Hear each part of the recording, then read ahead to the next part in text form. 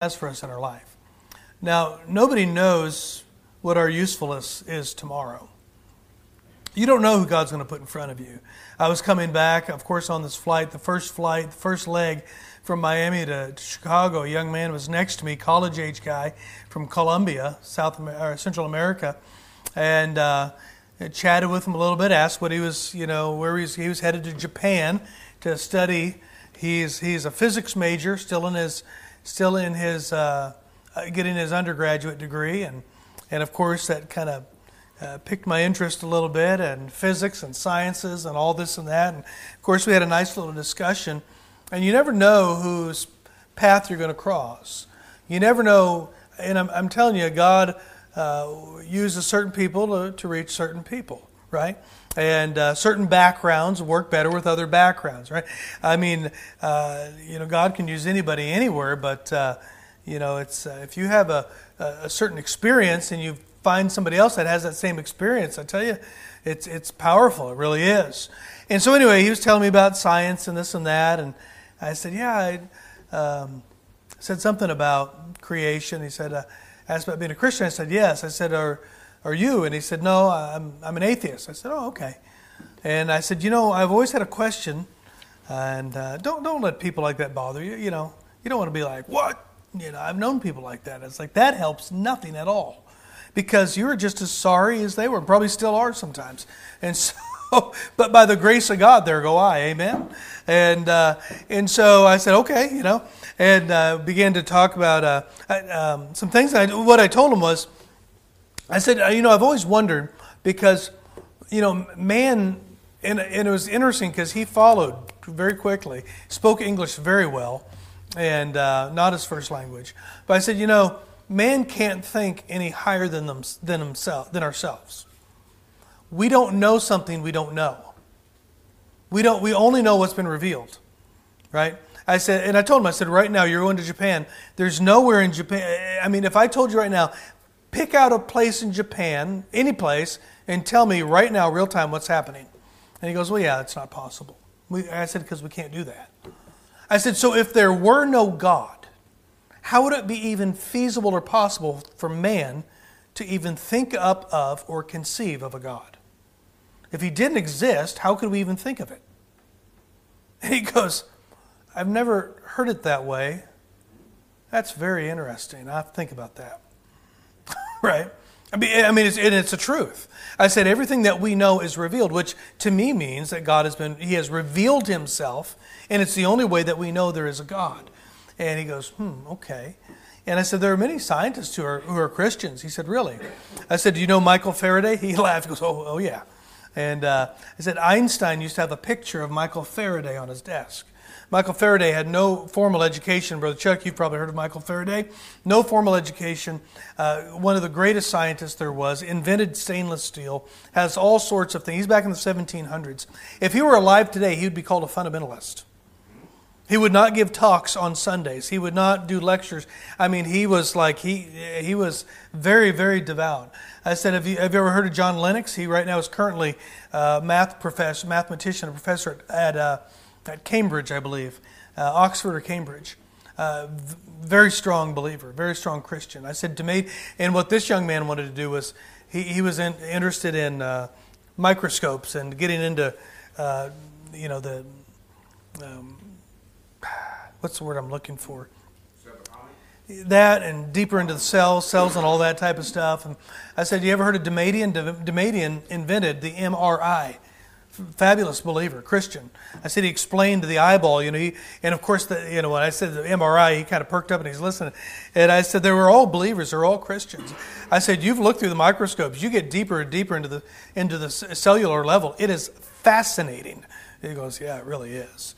To think that this could just come out of nowhere, right? And so what I'm saying is, it's amazing how God crosses paths for a brief moment. Right? For a 2 hour and 45-minute flight, 2 hours in this young man's life, 2 hours in my life, and we ended up crossing. It's not an accident. It's not a mistake, right? Does it happen every time? No, it doesn't. But this time it did. And I gave him one of our tracts. I said, when you get to where you're going, look into this, would you? I said, you're a scientist. You like to discover. He goes, oh, I do. I said, look into this. I said, because your eternity depends on it. He said, oh, I will. Thank you. He kept saying, thank you. I even gave him one of our Spanish. I said, oh, here, I got a Spanish tract as well, because now we have to have Spanish ones. And he goes, oh, yeah. I said, heaven or hell, I said, I don't know what it says, but I think it's good. So maybe you could tell. And anyway, but God prepares us, not just for us. God prepares us for others. Would you think about this with me, please, this morning? I hope we get to the lesson. Think about this, though, if you would. In 2 generations, do you know what's possible? If the world keeps clicking on and God allows it, in just 2 generations, there will be people in your family who won't know your name.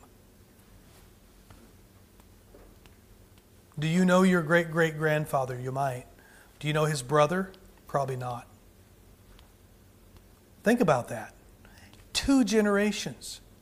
There is a high likelihood that much of your family won't even know your name. So what are you working for? What are you laboring for? You know what we need to be reminded to be that we're laboring for eternity. We're laboring for the God who knows our name, the eternal God. We're laboring for Him, because we love Him. We're laboring because, we're going to be rewarded one of these days.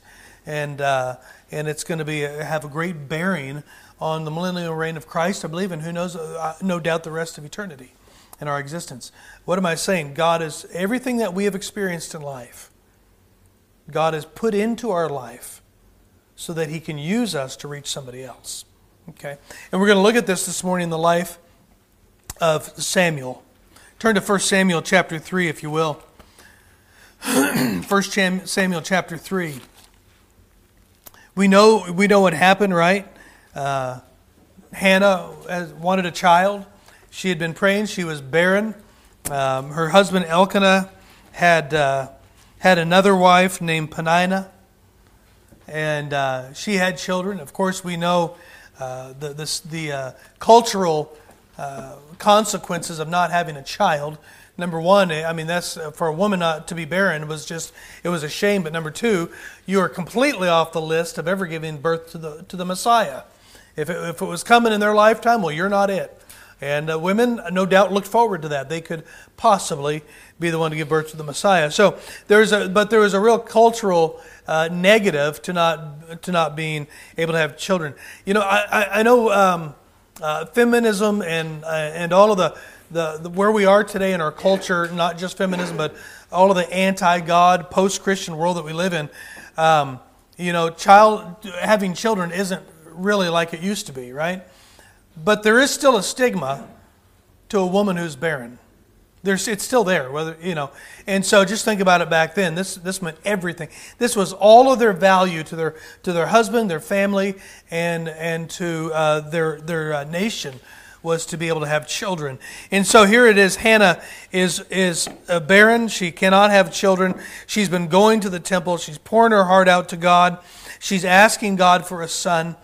And in chapter 1 of 1 Samuel, she ends up vowing a vow. Listen to verse 11. You can turn over there if you want to. Verse 11, 1 Samuel 1:11. And she vowed a vow and said, O Lord of hosts, if thou wilt indeed look on the affliction of thine handmaid, and remember me, and not forget thine handmaid, but will give unto thine handmaid a man-child, then I will give him unto the Lord all the days of his life, and there shall no razor come upon his head. Now, a little bit of background, we understand what's going on here. She's talking about the Nazirite vow. She was going to give him so completely to the Lord that the parents, namely her, Hannah, took out the Nazirite vow for Samuel, which was that. What was that? It was no razor upon the head. They let the 7 locks here grow. Right? You can see the Hasidic Jews today in Israel. They have these little curly locks hanging down. They would let the hair grow. Right? They could touch nothing dead. They couldn't help in the burial of their parents. They couldn't touch a dead body. They couldn't touch the carcass of a dead animal. Right? They could touch nothing dead. And thirdly, they could eat or consume no fruit of the vine, no wine, no grapes, obviously no strong drink, no fruit of the vine. And this was a vow of utter and complete and total separation, right? They actually stood out in culture and society. It wasn't the cool thing because they got to have long hair and he's a cool cat, look at him. No, it wasn't a thing of cool. It was a thing of, I have a vow unto the Lord. I stand out among everybody else. There's a lot in my life I'm not allowed to do because of a vow. Not the vow that I didn't, and it's a vow that he didn't even take. It's a vow his parents took, right? And so, same thing with, you want to juxtapose this with Solomon. Solomon's parents took a vow too, right? Or, what's that guy name? Samson, not Solomon. Samson, sorry. Samson's parents took a vow as well. Look at the difference between Samson and Samuel. I mean, polar opposites. What was the difference? A heart. They both had a Nazirite vow. It didn't make them have a right heart. Samuel in our text had a heart for God, right? Yeah, he did. Samson didn't. And so she took the vow. She took this Nazirite vow, and she had a son. Remember, Eli said, "Oh, you're drunk," and she said, "I'm not a son of Belial." It goes to show you what alcohol and drunkenness is associated with. I'm not as a son of Belial, she said. She said, "I was praying." I mean, listen, Eli had very little spiritual discernment. We're going to see this again here in just a little bit. He really lacked spiritual discernment, and you could tell that the way he dealt with his sons. And so he said, "Oh, yeah, right. Well, the Lord give you what you ask for," right?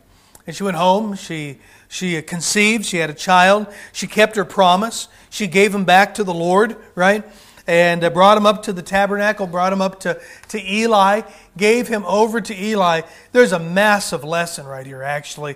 I don't have a lot of time for this today, but there's a huge lesson. All of Israel knew who Eli was. All of Israel knew who his sons were. All of Israel knew that he was not a good priest. His sons were wicked, absolutely wicked. The things they brought into the house of God were unmentionable, and he didn't restrain them. If anybody else was laboring, right? If Eli had, you talk about nepotism.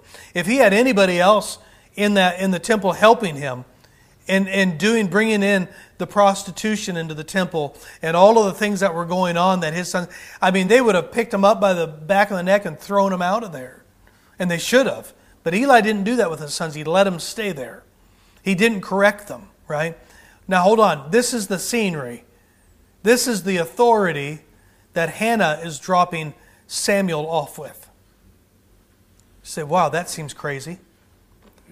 You know how many people leave churches and go, well, he just wasn't the right pastor. Well, if it's where God wanted you, maybe he was. Maybe you needed to learn something that wouldn't be able to learn from somebody else. Right?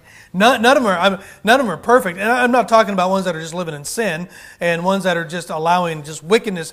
I mean, there's a little. We're living in a different church age, right, than they were back then. But the point is this, right? God's authority in our life. When God places authority in our life, be very slow to make decisions how you operate under that authority. What was she doing? Hannah, even though Eli was who he was, and all of Israel knew he was still the high priest. He was still the only high priest. He still was God's authority. God was still well aware of who he was. Do you think God was by surprise when we're like, oh, well, I didn't know he was doing this? Yeah, just keep him. Don't bring him up there. Thanks for the vow, but tell you what, you don't need to do it. No, the Lord let her, right? And she trusted not Eli, she trusted God to leave Samuel with the authority that was in place at that time. Don't get me wrong here. God dealt with Eli, didn't he? Do you realize one of the things that seemed to hold up David from coming to the throne was eventually the entire family of Eli had to be wiped out? And you trace the lineage there. I don't have time to do it this morning, but you'll see one of the last people that was killed was one of the last holdovers of the line of Eli. God got rid of the entire family. They were no more by the time David came to the throne. God took care of it, right? What do you do when you're stuck under bad authority?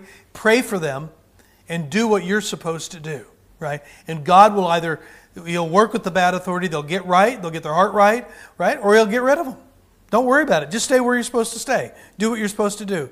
All right? And so you say, well, they're telling me to do something illegal. Well, duh. Don't do illegal stuff, okay? I mean, this isn't rocket science, right? And but anyway, so she left him with Eli. Right? He didn't have the spiritual wisdom to know she was praying.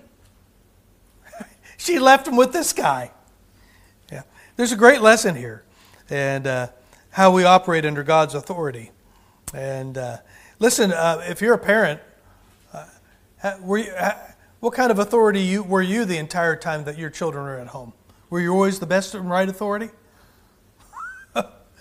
Right? Did you always do everything right? Did you ever come a time in your life when you're raising children when you had zero sin in your life? Like the whole time the kids were at home, no, there was never sin in my life. Never. Was that you? No, it wasn't.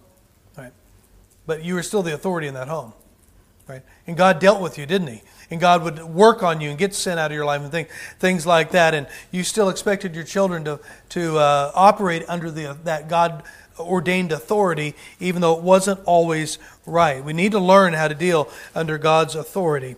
And so she drops him off there with Eli. And throughout his life, Samuel demonstrated the heart that he had, the heart of surrender that he had, and how he served God. Yeah. His whole life, that Nazirite vow, his whole life was separated unto God. Right? And ours should be too. Right? God should have all of us. He should have our eyes on what we see. He should have our ears and what we listen to. He should have our mouth and what we say. He should have our mind and what we think on. He should have our feet and where we're going, our hands and what we're doing, right? He should have absolutely all of us. You want some verses to prove what I'm saying? I know you can say, well, I don't know about that. Here, listen, I've got a few verses down here. Psalm 34:13. Keep thy tongue from evil and thy lips from speaking guile. God should own our mouth. He should have our tongue, our hands. He should have our hands. Over in Ecclesiastes 9:10, whatsoever thy hand findeth to do, do it with thy might. Right? We're told in the New Testament that whatsoever things we do it as unto the Lord. Right? Do it to the glory of God. He should have our tongue. He should have our hands. Right? He should have where we go. Ephesians 4:17. Therefore I say, this I say therefore, and testify in the Lord, that ye henceforth walk not as other Gentiles walk, in the vanity of your mind. The way we live, the way we walk, it should be for God. Our eyes, the heavens declare the glory of God, and the firmament showeth forth His handiwork. What do your eyes see? You know what? The Bible says if the eye is light, then the whole body is light. And if the eye is darkness, the whole body is darkness. Listen, if you take in what is truth, if you're viewing and looking and taking in what is truth, it affects the whole body. Right? If you take in what is darkness, what is sin, what is wickedness, it affects the whole body. Right? The whole body. It's not like, oh, well, my eyes are really sinful right now, but boy, the rest of me is doing pretty good. No, it's the whole body, right? And we got to be careful of what we take in. Our ears, what we listen to. Jesus said, my sheep hear my voice, and I know them, and they follow me. Do you know what? The inference here is we follow what we hear. Watch this. We follow not only what we hear, we follow what we are hearing that we allow to affect our heart. We've got to be very careful what we let into the eyes and into the ears. Because, listen, our flesh is still intact. Right? Worldly music should have no part of our life. Right? Why? Because, it's just innocent. It doesn't mean anything. Friend, there's still philosophies that are embedded in some of these songs. There's still things you walk away with thinking, you've heard what I've said many times. It may be a broken record, I know that. But Brother Earl was just telling me this morning he hasn't heard this yet, so I'll tell him. And all worldly entertainment really comes to this one conclusion. Life works just fine without God. Think about that. That's what it's saying. You look at the world's movies and entertainment. You look at their music. You look at the books that they write. I mean, they create scenarios that work just fine without God. And listen, I've said this recently. Hey, you might figure out how to make this life work without God. You will not figure out how to make the next life work without God. You are in the realm of eternity, right? That fast. It's over. Yeah. Bravo. You made this work, but the rest of your existence you haven't figured out yet. That's not a good thing, right? And so our whole body belongs to God. I mean, what's Romans 12:1? I beseech you therefore, by the mercies of God, that you present your bodies a living sacrifice, wholly acceptable unto God, which is your reasonable service. It's reasonable, right? People say, well, I don't want to look like that. I don't want to stop doing this. I don't want to not drink this. I don't want to eat this. I don't want to look like this or wear this. I don't want to not watch this. I don't want to, I mean, seriously. That's a hang-up? Right? You're talking about a relationship with a living God. And your hang-up is just peripheral things that we do, right? I mean, it's reasonable. It's not a huge thing. You know God never commanded us to be martyred? That wouldn't be reasonable. No, this is what Islam does. I mean, essentially, if you want to come to some place, you're going to... Brother Jim sent me a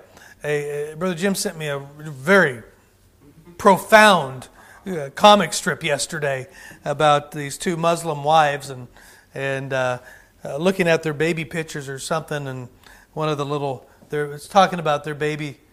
What was that about being a martyr? And they blow up in a hurry. Yeah. The other one says, they blow up so soon instead of grow up, they blow up. Anyway, God doesn't call us to that, right? What He calls us to is reasonable, right? What He calls us to is doable. What is it? A heart that desires to live in our bodily life a way that glorifies Him. And this is what marked Samuel's life. Notice the calling of Samuel, right? The calling of Samuel. How did we get Samuel? Well, first of all, God provided a son, right? Hannah was able to be married. Hannah has a husband. Hannah was able to have children, but the womb was closed, but God opened the womb for her. And we have Samuel. And then, so God gave Hannah and Elkanah Samuel, and then Hannah gave Samuel to God. Right? We see this in the New Testament. I love this order here. When Jesus was feeding the 5,000 and the 4,000, it says he took the bread. Now follow this. And He gave the bread to the disciples. Now watch this. He didn't give the bread to the 5,000. It says He gave the disciples to the multitude. I love that order. Same order here. God gave Samuel to Hannah and Elkanah, and Hannah and Elkanah gave Samuel and gave him to God. And here's what we do as well. And this is what Jesus does. He gives the means, and He gives us with the means to go out into the world and reach the gospel with the bread. What is the bread? What do we have to give the world? Well, it's Jesus Christ, right? If He's in you, you have something to give to the world. And this is the order that God has for our life here. Look at Samuel chapter 3, verses 1 through 3. 1 Samuel chapter 3, 1 through 3. And the child Samuel ministered unto the Lord before Eli, and the word of the Lord was precious in those days. There was no open vision. That word vision there means the word of God, revelation. Revelation. That's why we have to be very careful to know what words mean. How many have heard profound messages on where there is no vision, the people perish, and the whole message is about having a dream for the future? It has nothing to do with what that means. Without the revelation of the Word of God, without a vision, the people perish. That's what that's mean. And this is what the word vision here means right here. A revelation, the revelation of the Word of God. There was no open vision. There was no prophet giving the Word of God. Eli definitely was not thundering forth the Word of God. God couldn't give His Word out because there was not a clean vessel that He could use to get it out. And that's what was going on here in this time. You see it also, the overlap here is the book of Judges. But, and it came to pass, verse 2, at the time when Eli was laid down in his place and his eyes began to wax dim, that he could not see. And ere the lamp of God went out in the temple of the Lord, where the ark of God was, and Samuel was laid down to sleep, that the Lord called Samuel, and he said, "Here am I." And he said, "Here am I." And verse 5, he ran to Eli. Now notice here the hearing of Samuel. Samuel is lying down to sleep. It's quiet. The noise of the day is quiet. Everything, the busyness is gone. He's laying down at a good time. And this is when God begins to deal and call with Samuel. We know this obviously. He's old enough to understand language. He's old enough to respond with language. He's not a 2-year-old. He's not a 1-year-old. How old is he? Well, the Bible doesn't say. Is he 6 years old? Is he 8 years old? I don't know. He didn't get to, listen, Hannah didn't bring him up until after he was weaned. That could have been at least anywhere, get this, 2 to 5 years old. Yeah. Our one daughter nursed their oldest son for what some thought was longer than normal. And is this recorded? I might have to edit this one out. And her husband said, yes, someday he's going to be president, and he's going to say, I'm the president of the United States, and this is my wet nurse. You know, so, his mother. And she would go, would you stop that? Anyway. It was normal to nurse anywhere from 2 to even up towards 5 years old. It was not out of the norm, all right? And so, anyway, so we know we know the age group that he's in. I mean, all right, he's old enough to talk. He's old enough to listen. He's old enough to respond. He's old enough to run down to Eli's room. He's old enough to hear the voice of God. Let me put it that way. And so he thinks it's Eli, right? He's never heard from God yet. The Bible says he didn't know the Lord. And so he runs to Eli, says, here am I. You called me. And Eli said, I didn't call you. Go lay down again. He went and laid down. He does this twice. Finally, Eli, because he lacked spiritual discernment, finally said, I think it may be the Lord. Right? What does Eli have to know? Well, the Lord's not speaking to him. He wasn't hearing from God. He said, maybe it's the Lord. Next time he speaks, says, answer this way, and said, verse 9, lie down, and he shall say, if it be thee, that thou shalt say, speak, Lord, for thy servant heareth. So Samuel went and he lay down in his place, and that's exactly what he did. Verse 10, and the Lord came and stood and called as at other times, and stood. Have you ever caught that before? I haven't. I don't know how many times I've read through this. The Lord stood there. He was right there. Wow. And called as at other times, Samuel, Samuel. And Samuel said, speak, for thy servant heareth. I love that. God stationed himself where not only could Samuel hear, but he could see who was talking. Right? Another Christophany. Very interesting. Right. I love this. There's a guy you've heard the story, right? He got caught up in a flash flood. He's sitting on his roof, begins to cry out to God, save me, save me. Boat comes by, says, get on in. He says, no, I'm trusting in the Lord. Trusting in the Lord. Boat goes on, whatever, dude, have fun. Next, he's crying to the Lord. A helicopter swings down, jump on. No, I'm trusting in the Lord. Okay, buddy, have fun. Off he goes, right? So he drowns. Gets to heaven, he said, I cried out for help, and God said, I sent a boat and a helicopter. Right? Isn't it funny, some of the things that we look for? We're always looking for the sensational. Remember, God speaks in a still small voice, right? God comes in the cool of the day, like he did with Adam. God comes when we have laid down and the businesses of the day is over, and our head is on our pillow, and the Lord shows up, and he begins to call, right? Listen, are you listening? Do you listen? Listen, when you lay down, do you listen to the voice of the Lord? Right? Yeah. I'm not saying like you're laying on your bed and you hear, Chuck! But boy, the Word of God begins to come into your mind. The Holy Spirit of God, you know the Spirit of God has put something upon your mind, upon your heart. Maybe something you need to deal with the next day. Maybe something you need to deal with right now. Maybe something you said you shouldn't have. Maybe somewhere you should have gone that you didn't go. You know, he begins to speak. Maybe there's some encouragement. You had a bad day and the Word of the God comes to you, and while you lay your head down, it's quiet, and he just reassures you, it's okay. It's good. Oh, don't you? I love when the Lord shows up like that. And but But we need to be in a position to hear. Yeah. The third time, Samuel laid down expecting to hear from the Lord. He wasn't expecting to hear from Eli this time. Eli was done in his life. Catch this. He was done. Eli, he was minister to Eli. Eli was everything to him.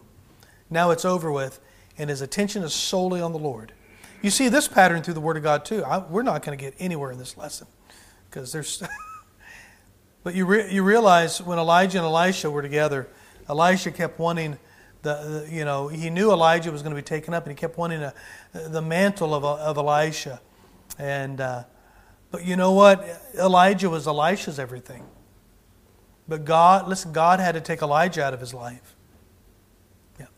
God took away his Elijah, and he ended up doing twice as many miracles as Elisha did, twice as many as Elijah. Yeah, his mantle was laid on him. He said, "Where is the God of Israel?" He took that mantle and hit the Jordan River, and he crossed over on it, right? He goes, "Oh, yeah, he's here." I love that. No, listen, sometimes when we get saved, we have an Elijah in our life. We have somebody who's close to us. We have somebody who helps us and teaches us and disciples us and brings us along. And then it seems that one day that they're just gone out of our life. And you can sulk for a little while and you think, I need them. And the Lord's saying, no, you don't. You need me. It's time for it to be just you and me now. And we need to get along, right? And I love that. Here it is in Samuel's life. Eli's done in his life. And now it's Samuel and the Lord, and God's going to do a great thing. And God is going to show him the holiness of himself. He's going to watch. God is using Samuel to bring holiness back to Israel. You know, God may be using you to bring holiness back to your family, back to your children, back to your relatives. I'm telling you, He's using you. D.L. Moody said a holy life will make the deepest impressions. Lighthouses blow no horns. They just shine. I like that. I like that. Well, I tell you what, if you would live a holy life before those that aren't, you don't have to say a lot, friend. You don't have to say a lot. No, there's times when we say it's absolutely, but you don't have to say a lot. You're just shining. Yeah. You know what? You know why they don't like a holy life? Because light reveals. You turn the light on and the cockroaches run. Right? That's why they don't like. They love darkness rather than light because their deeds are evil, the Bible says. Right? And so we can bring holiness, the holiness of God, back into our realm, just like Samuel did. Eli was the same high priest who had blessed Elkanah and Hannah when they prayed for his son. He served God for many, many years, but he began to allow his sons to take over in the temple and the things of God. And he knew about their sin. He knew what they were doing. He knew what was going on, and he did absolutely nothing about it. It was on full display. No, this wasn't secret, hidden sin. This wasn't things that they were struggling with, saying, "Oh, Lord, help me get this out of my life." No, this wasn't that. This was absolute blatant wickedness, that a lifestyle that they were living just out in front of everybody. They're flaunting their lifestyle. And the high priest, Eli, did absolutely nothing about it. Right? So what do you think Israel's going to look like? Yeah. Why do you think America looks the way it does? Why do you think the average church looks the way it does? Right? Because how many men of God behind a pulpit say nothing about it anymore? They're not going to call out sin. They're not going to call out unrighteousness. They just want the chairs full. Well, I'd like them full too. But listen, I'd rather them full of people who have a heart for God than full of people that just want to do their own thing. Amen. Absolutely. Yeah. Listen, we have 6 days a week to get entertained. Yeah. We have six days a week to be. People want to come to the house of God and be entertained. It's like, can you not just be serious one day out of the week and just focus on things? Just one day. Let's narrow it down. Just like a few hours. Come on. Israel was a mess because of this. Well, of course, the guy in charge was a mess. The one who is the spiritual leader who should have brought holiness and an example of holiness into the nation brought an example of absolute, utter carnality and wickedness. And Israel was beginning to look just like it. Let's listen to 1 Samuel chapter 3. Look at verse 12. In that day I'll perform, this is what God told Samuel when he came to him to speak. In that day I'll perform against Eli all things which I have spoken concerning his house. When I begin, I will also make an end. I am taking all of it out. For I have told him that I will judge his house forever for the iniquities which he knoweth, because his sons made themselves vile. And here it is, right here. He restrained them not. He knew about it, and he restrained it not. Do you know I have family members? I have family members, however close they are, it doesn't really matter, could be far distant family members. I have distant relatives and family members that I could never, if they ever showed up here, I could never give them anything to do in this church. Because their lives are not holy. They're not holy. That's hard, friend. Because you love them, right? You love them. But listen, it is manifest that you love them more when you don't allow them and enable them to live in a lifestyle that is ungodly, right? People say, well, my child, I guess I just loved them too much. No, you hated them, the Bible says, and you didn't restrain them. That's what he said. The Bible says about a father who does not restrain their son. It says, he says this. Go look it up. You hate them. You hate them. Why? Well, if you love them, come on. We know that sin doesn't work. We know that sin destroys. It destroys their life. It destroys lives around them.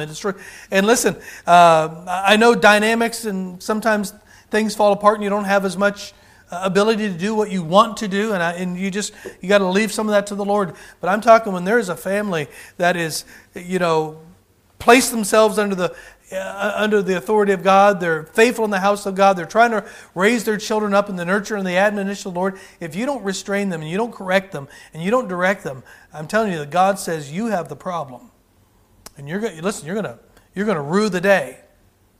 Yeah, absolutely. Eli had allowed all of this to go on. Here God says, because you didn't restrain them. You knew about it, and you didn't restrain them. Yeah. You know what he should have done? Boys, I love you. You're wrong, and you can't have this job in the temple anymore. You need to go get some things right. I want you back here. Oh, I do. Any parent that's loving God and serving God would say, "Oh, I want my kids. I want my grandkids. I want my cousins. I want my aunts and uncles. I want them all right with God." But listen, if you're not, I'm sorry, you just can't do this, and you just can't take part in this, and you just can't. You know what I'm talking about, right? Yeah. That's what Eli should have done. What happened? Israel's a mess. So how's God going to fix it? And I'm going to stop here today. God was working in Samuel's life because little Samuel was going to be the one to bring holiness back to Israel. God was going to use him. I love that. Can I tell you this morning, I'll be done. And we didn't get very far. But God wants to use you as well